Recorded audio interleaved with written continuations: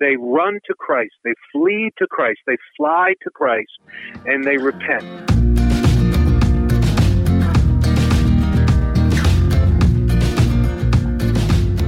Welcome to Connections with Rich and Bobby. Hi, this is Rich Homeris. And I'm Bobby Hamlin. We're talking with Pastor Joe Jacowitz, the president of First Love Ministries and the pastor of Christ Bible Church in Pleasanton, California. Our topic is vital.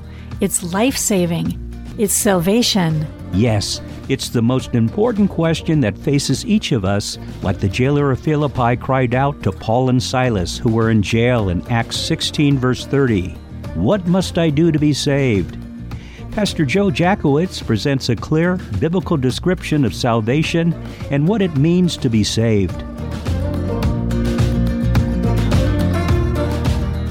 God sends messengers. It doesn't necessarily have to be a pastor or the pastor of a church or preacher of a church. God uses all kinds of messengers. He uses books and tracts and writings. He uses individual people who aren't necessarily pastors, Christians. He uses the printed page. He'll use a person. He'll even use unsaved people who don't know that they are being used by God to awaken others, to call individuals, to call believers, to call a church, to call a community to repentance. And these individuals, having been awakened, having had their eyes opened, learn to value and esteem this act of great mercy.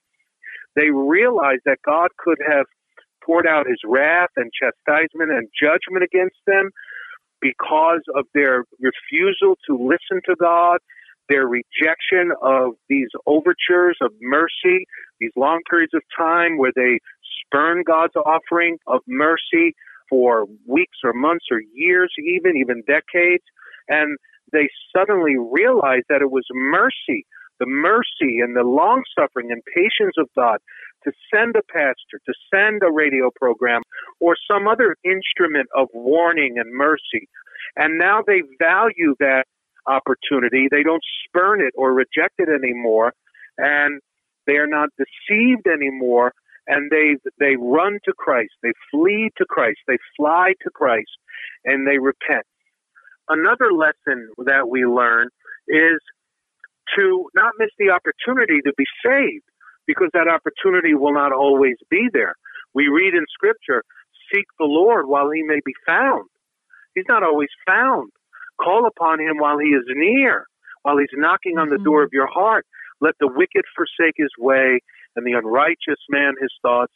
Let him return to the Lord, and he will have mercy on him, and to our God, for he will abundantly pardon. Isaiah 55, 6 and 7. But in Proverbs 1, God says concerning the lesson that we learn while God is knocking on the door of our heart, he says, turn at my rebuke. Surely I will pour out my spirit on you. I will make my words known to you. Because I have called and you refused, I have stretched out my hand and no one regarded. Because you disdained all my counsel and would have none of my rebuke, I will also laugh at your calamity. I will mock when your terror comes. When your terror comes in like a storm and your destruction comes like a whirlwind, when your distress and anguish come upon you. We read in Psalm 107, because they rebelled against the words of the Lord and despised the counsel of the Most High, therefore he brought down their heart with labor. They fell down and there was none to help. The point is, if we don't learn the lessons of warning that Christ gives us to repent of our sin and to listen to the voice of God, learn from the lessons he's teaching us concerning listening and returning to the Lord Jesus Christ as a believer, and not ignoring God's call, not rejecting the opportunity, then God will have mercy upon us. You know, as we hear about all this, there is hope. There is great hope as we hear verses like Matthew 28, verse 20, that says, "And lo, I am with you always, even unto the end of the age." So Christ is with us. And also in Hebrews 13, verse 5, that says, "I will never leave you nor forsake you." So there is great hope for believers. Can you speak to that, Pastor Joe? Well, that's the capstone of this discussion, and that's the hope that we have in the Lord Jesus Christ. All of these lessons points us to the fact that God has ordained a man, the God-man, the Lord Jesus Christ, to be the Savior, to be the instrument and to be the representative of God, to save unsaved people from their sins, and to revive and to restore believers to a place of vibrant, rejuvenated intimacy in their walk with God, in their relationship with God day by day. It is by faith in Jesus Christ, putting our trust in someone who is at the right hand of God on his throne of grace as our great high priest, that we receive the power, the resurrection power of God to be saved once and for all.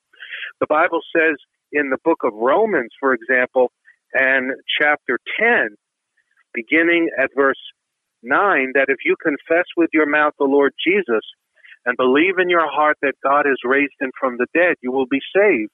For with the heart one believes unto righteousness, and with the mouth confession is made unto salvation. For the scripture says, whoever believes on him will not be put to shame. For there is no distinction between Jew and Greek, for the same Lord over all is rich to all who call upon him. For whoever calls upon the name of the Lord shall be saved. And so, my listening friend, if you're not saved today and you call upon the name of the Lord Jesus Christ, you believe in your heart that God raised him from the dead, that he ascended to heaven, and that right now he is at the right hand of the Father listening to the pleas and the cries and the calls to him, God, be merciful to me, a sinner. You put your trust in him, however weak your faith may be. The Bible says that the faith of a mustard seed will say to this mountain, be cast into the sea, and it shall be done. In other words, the smallest faith will bring about the greatest things that you trust God for. So where you are at in your life, ask the Lord Jesus Christ to save you from hell, from the lake of fire, from sin, and from judgment. And he promises that he will.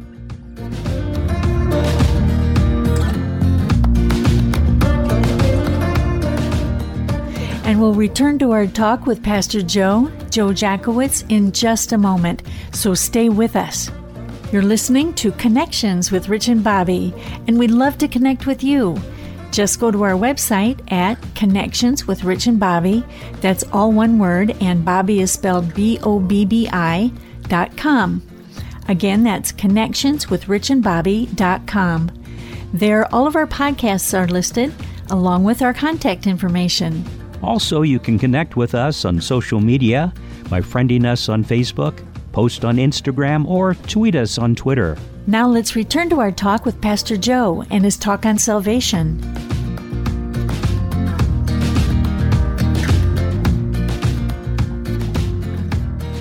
Sinners who believe that gospel message that Christ came into the world to save sinners, that God demonstrated his love toward us in that while we were yet sinners, Christ died for us, that whoever calls upon the name of the Lord Jesus Christ will be saved.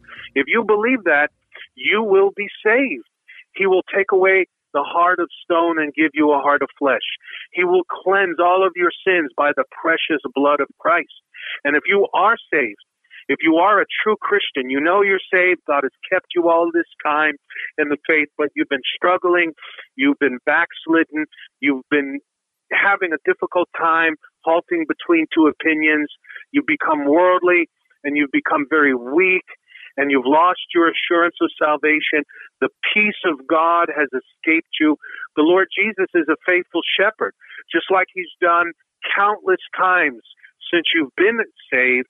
He will come. He will leave the 99 sheep in the sheepfold. He will come and seek out that which is wandering right now and has fallen down and seems paralyzed and helpless in weakness and difficulty. And he will pick you up out of the miry clay, put you on his shoulders like he's done many times, and he will bring you back to the sheepfold, and he will strengthen you with might by his Spirit in the inner man.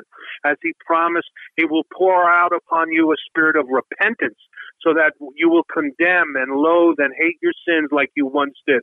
He will pour out a spirit of prayer and supplication upon you so that you will call upon him. He will give strength to your faith so that you will be able to believe him and trust him for fresh grace. And then you will be restored in your comforts and in his grace to pick up where you left off in your daily walk with him. Praise God.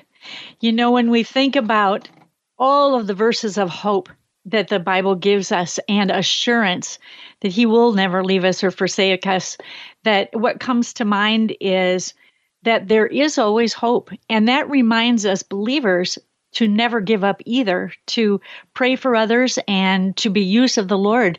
The Bible says to go into all the world with the gospel, and we have to keep doing that, keep persevering. Something came to mind. Someone just told me he was an evangelist, and he said that one day he was just a believer who heard that there was going to be a big Bible study out on the beach, and he wanted to go out there and listen, and just learn, because he was a pretty new believer. And so he was out there, and then he saw and found out, well, there was hardly any people there, and he found out that it had been huge, but he had missed it. He had the wrong time. So he thought, well, that's it for me. I've missed it. And then he said, well, here's a little group of people. I think I'll sit over here and see what they have to say. And they were Christians, and they were singing and talking. And then he started to speak. And then a few more came over from the beach, and some people overheard them, and more came over. And finally he looked up and he said there was an overhang, and there was like 100 people standing around just watching and listening. And there's this great hunger, this God-sized hunger in man. The worse things get on earth, the greater that hunger grows. And I think it's a great reminder for us that there is always hope, and we always have to be out there spreading the gospel, sharing the gospel with whoever can listen. Amen. Amen. Wherever the word of God is taught and preached and shared, there is always the possibility that God, the Holy Spirit, will come, take that word that you and I are sharing in whatever form, apply it to the mind, conscience, and heart of the hearer, and raise them from the dead, or draw them back from a place of weakness and limitation. And our job is not to worry about the results. Our job is just to share the word and to pray for those who hear it. And God will accomplish his purpose. He promises that my word shall not return void, but will accomplish the purpose for which it is sent. And regardless of whether we see physical results or response from the word that we share or not, however long we may share it and not see those results, we should never get discouraged, because God promises he will always use his word wherever we share it. God will never, and does he never, waste his word.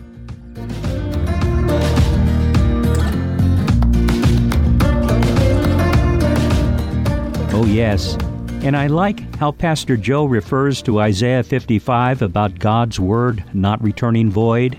And we thank Pastor Joe Jacowitz, the president of First Love Ministries and the pastor of Christ Bible Church in Pleasanton, California, for sharing the gospel message of salvation in Christ alone. You're listening to Connections with Rich and Bobby, and we'd love to have you subscribe to our podcast on this platform or any of the others like iTunes, Google Play, or Spotify. Also, if you've missed a program or would like to hear the current one again, or to invite others to listen, just go to our website at connectionswithrichandbobby.com. And as we mentioned, all of our contact information is there. Then, if you have a smart speaker, you can also listen to us there by simply saying, Alexa, Siri, or Hey Google, play the podcast Connections with Rich and Bobby. Also, you can listen to our podcast on Pandora. Finally, you can connect with us on social media, on Instagram, Twitter, and Facebook. This is Connections, connecting with one another, as Romans 1 verse 12 says, that we may be mutually encouraged by each other's faith, both yours and mine. So thank you for listening, and remember, tell others and spread the word, God's word. And don't forget to join us next time on Connections with Rich and Bobby.